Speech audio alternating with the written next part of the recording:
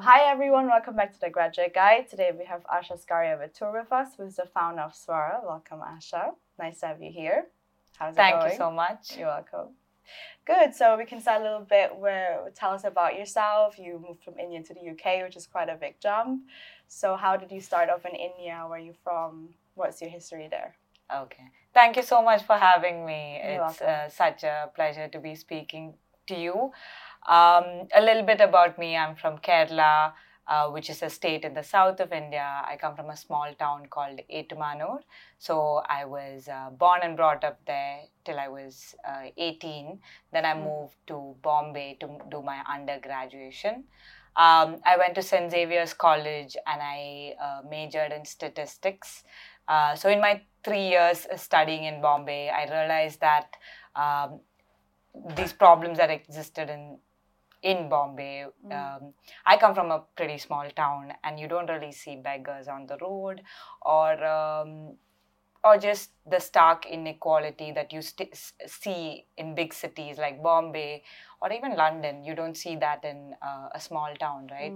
So when I moved at such a young age to a city, I saw like people sleeping on the road or like the slums in Dharavi, which is one of the biggest slums in the world, how that slum was directly opposite one of the richest houses in the world. And this very like vast inequality really bothered me, and I wanted to do something about it, but I didn't really know like where to start, what to do.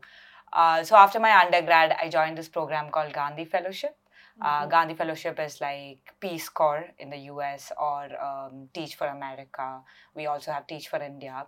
Like all these programs, Gandhi Fellowship is also for 2 years, and it puts fellows. You have to go through an application process to become a Gandhi Fellow. But once you are a Gandhi Fellow, they give you these schools to develop. So I was placed in a city, in a district called Dungarpur, which is in the north of India, in the state of Rajasthan, in the tribal belt of Rajasthan. So I was in this tribal area working with 4 government schools, trying to improve the education level of students there.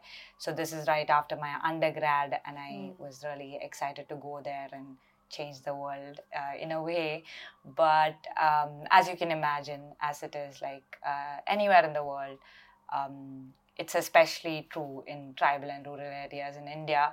Government schools are heavily burdened and they have very little resources. So you can see schools where there are like 100 students and one teacher managing them, and this teacher is doing everything from like admin to teaching to managing the cooking that happens in the kitchen, where there are helpers for that, but she has to coordinate the whole working of the school, and she's also the headmistress, like the principal of the school.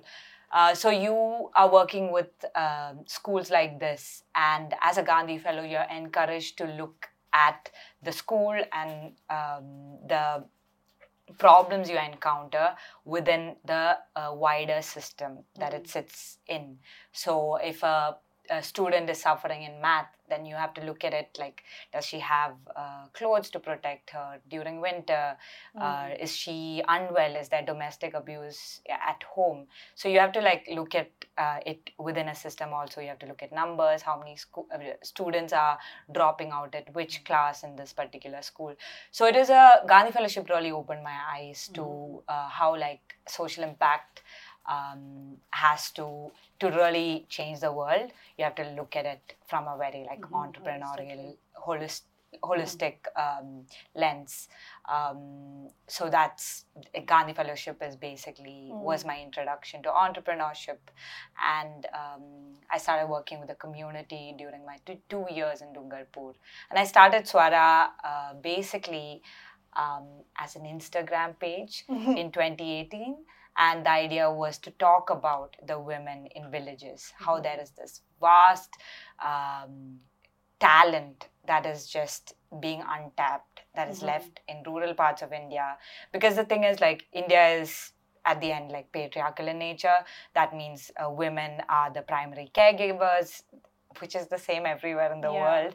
But because of this idea of who women being at home, taking care of the family, taking care of elders, what happens is because of a lack of jobs in rural areas, ambitious, talented, skilled men migrate to cities in search of jobs, and they leave behind their young, talented wives to take care of the houses. So these women basically run the village. They're strong, they're so capable, they're so funny. And I got to spend a lot of time with them. And I was like, they're so cool. And they should be not absorbed into the workforce. Basically, they want to earn a living and they're skilled, but there are no jobs for them to do. So how can we create jobs for them? And Swara started as a fashion brand because every house has a tailoring machine in rural areas. And the idea was that by selling clothes made by these women, we also sell their stories and their potential to a market that actually has the capital to invest in rural areas to build more jobs for women in industries other than fashion. That is a long answer. Yeah, no, that's good. That's good. Like, lots to talk about. Have you always had an interest in fashion, or why was that something that came as an idea as a potential, job creation for the women that you saw in poverty? I mean, no, I don't really have much interest. I didn't have much interest in fashion. It was a very fashion has the lowest barrier to entry.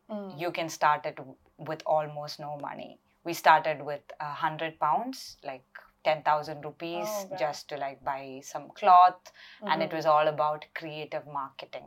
So it's like, as long as you can design something new and something that connects with the customer, you can build a great brand, a fashion brand. So basically, it's because of the low barrier to entry, coupled with the fact that almost every house in Dungarpur had a tailoring machine. So skill development programs is a huge way of how the government and corporate social responsibility wing of companies think that they're going to change the world. Don't give a man fish, teach them how to fish, sort of thing. So they offer a lot of skill development programs in rural areas, and the most coveted program is tailoring. Most young women go and enroll in a tailoring course because it's free, and at the end of it they get a loan with almost no interest fee to set up their own boutique. But that means almost every alternate house has a tailoring machine and is registered as a boutique. So nobody really earns money from it. They just make clothes for their house. So why fashion? Why did we start Swara as a fashion brand? It's not because of my interest. It was basically the talent that was most easily available, and the fact that it was so cheap to it was so inexpensive to start a fashion brand, and we were sure we had a unique idea. Nice. So when you started it as an Instagram page, you said in 2018, what were some initial responses? Oh my God, what happened? It was amazing. So the hypothesis was that there's a growing demand in India for ethical and sustainable fashion. In 2018, it was not a popular topic in India. I think there was more conversation in the UK about it. Fashion Revolution, I believe, started from the UK. They were talking about it because of this fire incident that happened in Bangladesh in 2014.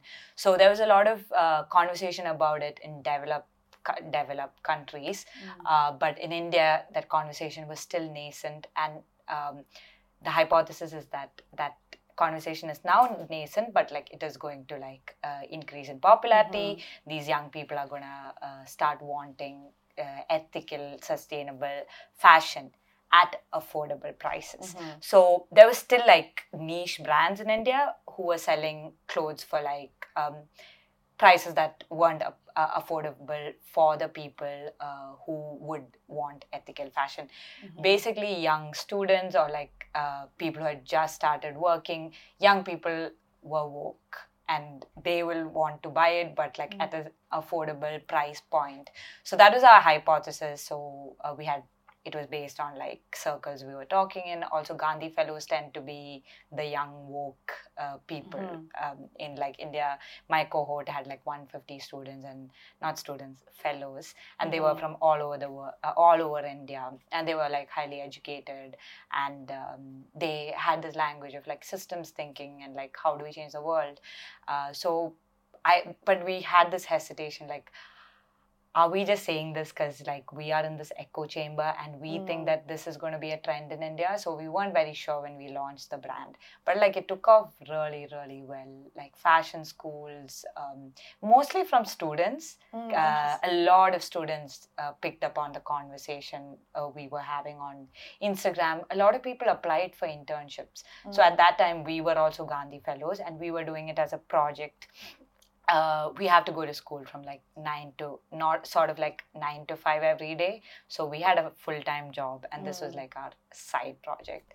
When I say we, I had a group of Gandhi Fellows. Like we stayed together, we worked together, and they helped a lot with my project. They all had their independent projects. This was mine, but I couldn't have done it without them. So once we launched it, people wanted to work with us, and I was like, this is way beyond like what we expected. And we were right. Like now, if you look at India, everybody is, there's still that hesitation to pay more for ethical fashion or sustainable fashion. But I think that's everywhere. Like they want sustainable, but at the same price point as fast fashion. But there is a lot more demand for this. So did you pilot it in one village and then expand that, or is it still kind of in one community that makes a brand? We kind of changed the business model. Initially, it was like a few tailors we worked with in Dungarpur who did like the sampling. Everything was like very high touch point, because you have to mobilize the women first, not convince them. Initially we had to convince them to try new things. They're like, who would wear this shirt? Like when you think about this area, you can Google it, Dungarpur. The stuff they wear is not like the stuff we wear. They would, the tailors we initially worked with, they knew how to make stitch blouses, which is like crop top sort of things that you wear under a sari, and under skirts. That is something you wear under a sari again. So that's the only thing they tailored. So when you ask them to make like a shirt or like a wrap pants, they're like, what is this? This is like not something people would buy. So we had to convince them to like kind of try something new. Then upskilling is very important, because they are used to tailoring for people next to them or their kids. The kids are not going to ask about the quality of the stitches. So we had to like upskill them, get them to a standard that an urban, that customers expect now. So we are competing with H&M. At that time, we said that we are going to compete with fast fashion, because that's what everyone is buying. But now we have shifted a little bit. The business model we work with, this has gone through a few iterations. We realized this whole mobilizing women, upskilling them, and then managing their day-to-day, and then sampling new products and selling it. That is like every point of the supply chain, like front end and back end, is being catered to by one company. That is not efficient to scale up. So now we focus on collaborating with artisan groups who already do the back end, and we focus on selling it, and also selling the story of the women we work with. And we still have this dream that eventually we want to get into like new sectors where we can employ rural women. I'm very passionate about tourism, rural tourism. I think Gandhi Fellowship changed my life, and we need to have more programs that does like thoughtful, that facilitate thoughtful interaction between people from different backgrounds and different geographies. It really like opens your mind and makes life so much more colorful. Yeah, I'm actually interested to hear a bit more about the Gandhi Fellowship, because I imagine when you were back in studying statistics at university, it was more theoretical and you weren't really like on the ground. But the Gandhi Fellowship really turned you into an entrepreneur, I would say. So what skills do you think you learned during that fellowship, or what do you think was very different from university, being such a young person? Like, what were some important lessons for you? Yeah. So many to talk about. So Gandhi Fellowship, like I said, I was in charge of 4 schools. When I say in charge, it's more like you go into these schools and you're supposed to act like a consultant to the headmaster and basically guide him or her through like managing the schools, like whatever problems come up day to day in the school, you would kind of help them devise solutions. The idea that you work with a person for 2 years is that when you leave the ecosystem, like it doesn't disrupt it. Like they don't act. You're not a clutch. You're not the solution. You're just facilitating for solutions with the resources that's available in the same environment. I went into Gandhi Fellowship when I was 20, and the average age of a headmaster is like 50.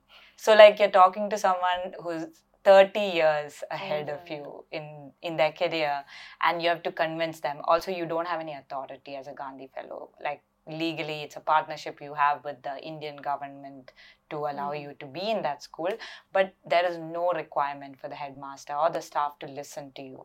So there's a lot of like trust building that happens. So you have to gain their trust for them to start even listening to your suggestions or give you an opportunity to say anything. And like I said, it's all schools are resource strapped in these areas.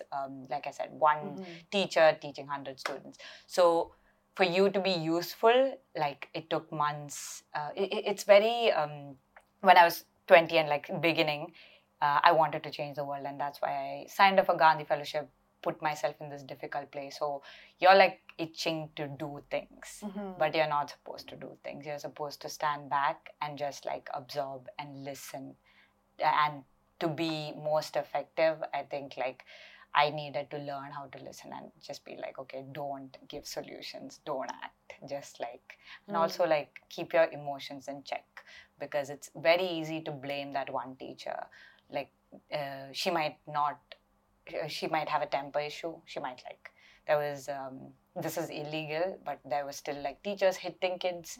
And like you really, I mean, obviously you can say stop and you can complain, but more than that, you need to step back and ask like, why does this happen? What are mechanisms when you leave?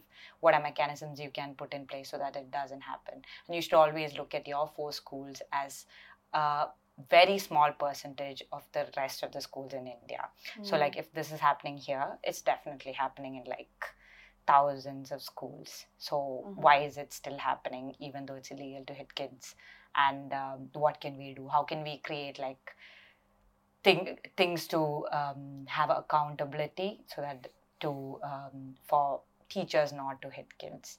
And keep in mind about that there are always going to be like resource constraints and just like what is there. So I think it makes you humble and it teaches you patience. It it taught me how to like empathize with people who are like completely different from me, like the teachers, parents, students, and it teaches you like a lot of courage to like take action. At some point you should take action because it can be very paralyzing. Like it can be very overwhelming that nothing can ever change in this place. So it takes courage and hope to like imagine a better future and still like act. So I think like the 2 years was very, very frustrating. But now I can like step back, and because you can't change, like it paralyzes you sometimes. But I'm very happy that like I got to do Swara and kind of have some impact and continue that. But the lessons you learn, I think you need to look at it as a 10-year, 20-year journey as a Gandhi Fellow. So like it is all the learnings that you have had, and how will you bring it back, and how will you hopefully reach positions of power so that you can influence decisions without like just looking at numbers, looking at like that person who's sitting in that school. And this exists in any system. If you think about competitors that you maybe have, or like other community projects like that didn't work out for some reason, do you think it was those trust building skills that you gained from the Gandhi Fellowship to have the patience to do that? Or like what made you power through even if you had felt there was pushback from people, or people didn't want to tailor like the clothes that you wanted? Or how did you navigate that as a really young woman? Yeah. Marlene, I think the struggle exists even today. I don't think it's like I've solved it. And I think like especially with the model that we are going in with now, which is where we partner with artisan groups, where we are trying to sell more of their products and give them I think it is helping me every day, but it's always a struggle to establish those relationships. And if you ask me like other projects that failed, I think I have tried a lot of projects in the Gandhi Fellowship. This is just one of like 10 projects that I can list now that I tried and like actually implemented, but it did not work out. And I invested way more energy and like time into building those projects than I did. I started Swara in February 2018. My Gandhi Fellowship ended 6 months later. So before that, for like 1.5 years before that, I was launching and failing and launching and failing. And the longest I did was the tourism one, the rural tourism one, where the idea was that we'll have a chain of homestays run by rural women, where it'll be like an experiential homestay, like a small version of Gandhi Fellowship, where students or like young professionals, young people can come and have a 2-day program where they live the life in the village, authentic life, and the women will run it. I worked on that for almost a year, and it didn't work out because Dungarpur as a place did not have much content online. So it's really hard to build trust. Like it's a whole it's something that like the political leader of that place should take up. It's not something like a visiting Gandhi fellow who's there for 2 years can take up and do. Swara as a fashion brand was also like a marketing idea for the rural homestay, because we're like, okay, to create trust for this place, we should launch a fashion brand. That'll be like a side thing. We'll just launch the fashion brand and build that trust. And once we started the fashion brand, started looking into this marketing idea, we realized it's a whole business, and it requires like a huge team and stuff. But initially it was a marketing idea for the rural homestay, and we invested a ton. I mean, I invested a lot of time and I was so passionate about it. We had an Instagram page again for it. I had like a few friends come and like test out this idea.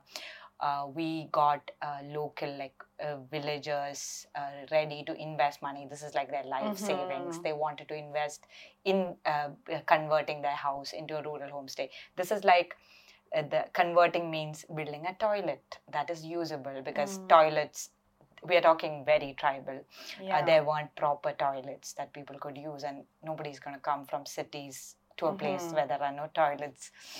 Even though like authentic means like authentic in the comfortable way, which is totally understandable. So we creating that thing and seeing how much people wanted to change their circumstances was very motivating. But as a leader, as someone who mobilized them and gave them hope, I felt like I failed. And when I started Swara, actually like I was almost defeated. It was like the last thing probably I would have done at Gandhi Fellowship. So like I think Swara not failed, but like we had a lot of setbacks, and it was very easy to throw in the towel at any point. But it's just that you hope that things will be better, and then you act with that hope. How do you think you look at failure now? Like, when you were younger, it was like obviously a setback for you, but if you think of from a student perspective, students fail everywhere, like at uni, when we're applying to jobs, like things don't work out. So how do you look back at that experience, and how do you see failure now? Yeah.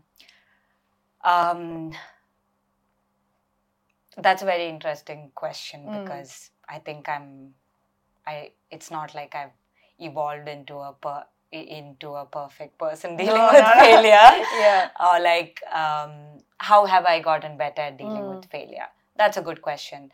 I think you need to be okay with failing at at things without changing like the end goal, or just what I lacked, I think, before is the bigger picture. When the rural homestay thing didn't work out, I think I kind of felt defeated, but it was just not the right time. It was just not, I was not ready to take up that at that time. It's all like you have to look at it in a timeline. People are, I think I was short-sighted in a way. Things seem so much more urgent when you're younger. It has to be done within 6 months, within 1 year. But maybe like this is something that will happen in a few years. So I'll tell you something else. Before the rural homestays, I did this project with students called an exchange program between private school and government school students. So there was one private school in the district of Dungarpur, which were like really wealthy students went to. It had a computer lab, it had all these things, and an exchange program between those students and students in the government school who don't have electricity.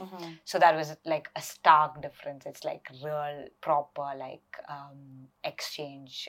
They wouldn't meet as equals anywhere else in probably in their life. So that program was amazing, but we couldn't, and I tried a lot to scale it up. There was a pitch competition within Gandhi Fellowship where we got to the final stage, but we never succeeded. That was 2017, and I had to wrap it up, like couldn't expand it.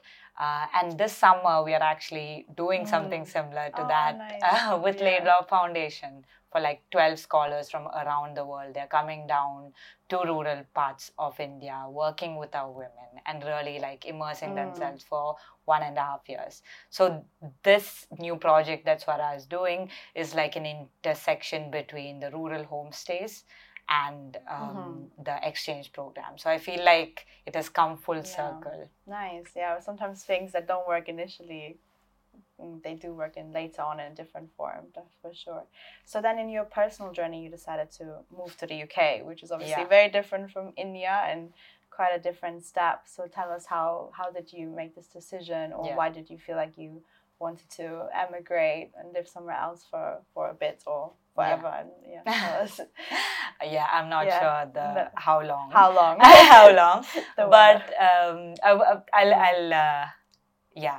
So I was running Swara for like 3.5 years when I decided to pursue an MBA in the UK or apply for it. So I learned about, so I did an MBA at Oxford, and I learned about the MBA at Oxford. MBA was not even something I thought about when I was doing my undergrad.